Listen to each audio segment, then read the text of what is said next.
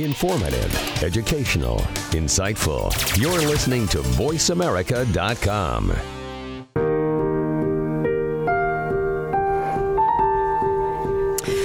Hi there, this is Holly Shaw. I'm broadcasting live from the Digital Hollywood Conference, and I'm sitting here in the presence of Eileen Gruba, which I am you're such a get. I'm so excited to be talking with you right now. And she just handed me, her face is gracing the cover of 2 magazines right now, Inspiring Lives, the cover of Inspiring Lives, and the cover of Ability.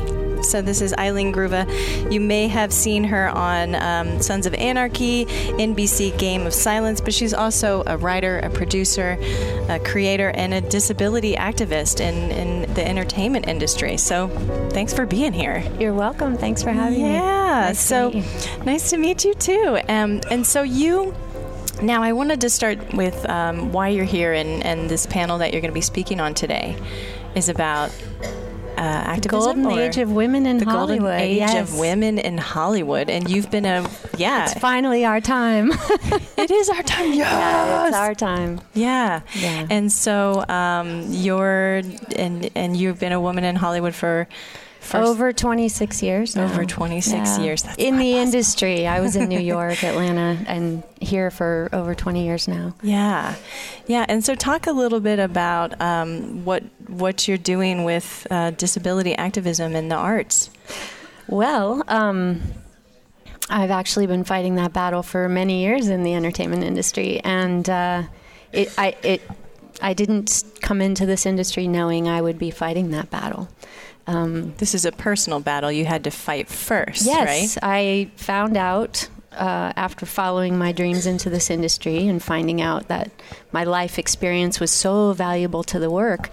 But then I found out that our industry had this illusion of perfection that all women had to rise up to, or they weren't going to work in our industry. And because I was a child who lived in a wheelchair and had my legs rebuilt, I always walked with a limp. I have a permanent spinal cord injury. And I walk fine, and I can hide it most of the time. But this industry, up until very recently, was having none of any woman who didn't fit that perfection model.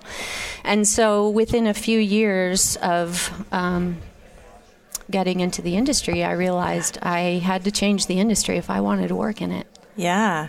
Well, that's a tall order to Yeah. And it started, every person I encountered, every conversation I had, every time I faced discrimination, I had to speak up and stand up and, make a lot of waves. And there were years that I'm sure it wasn't appreciated. However, I always said, if they don't start letting me work, I'm coming back with an army. And now we have an army. Yes. And I feel like this illusion of perfection that our industry has perpetuated for so many years, and it's not just the industry, it's the people at the very, very top who've decided who matters, who fits, who's valuable, who isn't, and then everyone else suffers. And I feel like the entire female population suffers under the weight of that perfection that truly doesn't exist. And so keeping out people like me just further perpetuates that illusion, where I believe if we started opening up to all kinds of differences, every kind of difference, women are different sizes, different heights, different hair, different movement, different, you could be missing a limb, an eye, hearing. There are so many differences, but all of them have value. Absolutely. And especially in an industry that thrives on original stories, I believe we've left out a lot of our greatest stories and a lot of our game changers. Yeah. I mean, so that's how that battle has become an enormous wave that's hitting our industry now. It's like the tidal wave is hitting, and people are starting to open up and realize, we've only hurt all of our entire industry and every bit of our audience by keeping out people that the industry felt weren't perfect enough. Yeah, and I think you hit on something, which is not only is it that, you're not representing certain types of people and they feel left out. I mean, that's terrible enough, but the art is not as interesting. No, it's not as interesting. It's like nobody wants to see the perfect, 12 crayons in the box that have never been used. Who cares? They're perfect colors, they're perfect fit. I was an artist all my life, and I had this massive box of crayons, and half of them were broken and peeled off, and those made the best pictures, So why do you want to have a box with only 10 crayons when you can have like this enormous variety that makes your picture fantastic, Yeah. So that's my opinion. Yeah, I think that's a good opinion. So tell me, how are you rallying this army? Are you working with an organization, or what's that about? I work with so many organizations now. It's like, it started out just me, and then it was me and my buddy Murphy, who unfortunately passed away a few years ago, and we were always showing up and speaking up and going to the CSA and talking to everybody about including performers with disabilities. And then it grew and grew and grew. But it's interesting that the area where it grew the fastest and the greatest support came was outside of our industry, because it seems that our audiences were ready before our industry was. Nice. And I met all kinds of fascinating people in my journeys, and all kinds of kids with disabilities who, by the way, have the most fantastic spirits, and their parents and people who take care of them. And I've met neonatal intensive care nurses who run organizations that adopt these kids, and they said to me, our kids, they know they don't fit in the world the first time they start watching TV.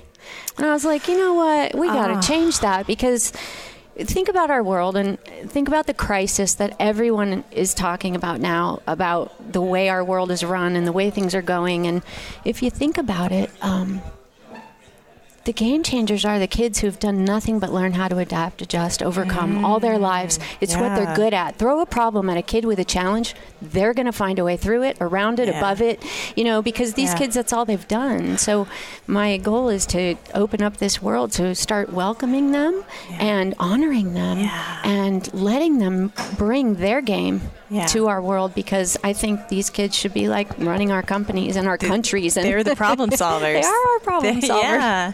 So tell me a little bit about how you've used your life experience and that painful experience starting out. You've said that you use that in your art. You kind of alchemize that and use it, bring it to your acting. I would love to hear about that. When I first started training many, many years ago, I just, started the way everyone else did. And at one point, I was about to have a major surgery that was going to take me off my feet for a whole year. And I went and talked to one of my teachers at the Alliance Theater. I was in Atlanta at the time. And I said to her, maybe because I'm going to have this leg challenge and I'm going to be off my feet for quite a while, maybe this is the wrong industry for me to go into. And this is after I'd trained with her for a while. And she said, Eileen, most people, I would say, go find something else to do, but not you. She's like, this is what you need to do. And then when I moved to New York, I started training more with people that have been in the industry longer, and I realized all this life experience I've had is quite valuable to the work. And then I started training at the Actors Studio, and we have Emmy and Academy Award winning actors there teaching us how to develop our craft. And the one piece of gold we truly have is our own personal life experience. It is what makes us special. It makes us unique, and it's such a wealth of emotion and just depth that someone who hasn't lived a life like mine doesn't even understand. So I will always have a different point of view. Yeah. Because my life experience has been so different. And you've been to those deeply, deeply painful places. Yeah. And I so have. You have a depth. Yes. Yeah. I've not only been paralyzed from the waist down and overcome it, but I've had so many surgeries, even 2 this last year. So I'm still hobbling on a new ankle again. And, I've lost both my parents very young to cancer. I beat cancer myself. Wow. I've faced, you'll see when you read the articles, so many challenges that, I have a lot to use in my work, which is why I play so many wild and crazy roles. Yeah. Well, so I know we're going to be wrapping up soon, but I got to ask one more question. Yes. So when you're using this through your art, do you ever find that it sort of releases the charge around these experiences? Like, do you feel more at peace. Absolutely. Having that outlet. It is a great outlet to have. And I know Alan Miller, one of my coaches at the Actors Studio, said if people knew how to do our work correctly, there would be no need for therapy. And he's right about that. You put it in your work. You put it in your characters. You explore it in the work and in your characters. And the rage that you feel from suppression for many years, you take it out in the roles you play. Beautiful. Yeah. Well, thank you so much, Eileen Gruba. And you can pick up, she's actually on newsstands right now in the magazine Inspiring Lives. She's on the cover. She's also on the cover of Ability. Love it. And so thank you so much for joining us. It's been a real pleasure. Thank you for having me. Yeah.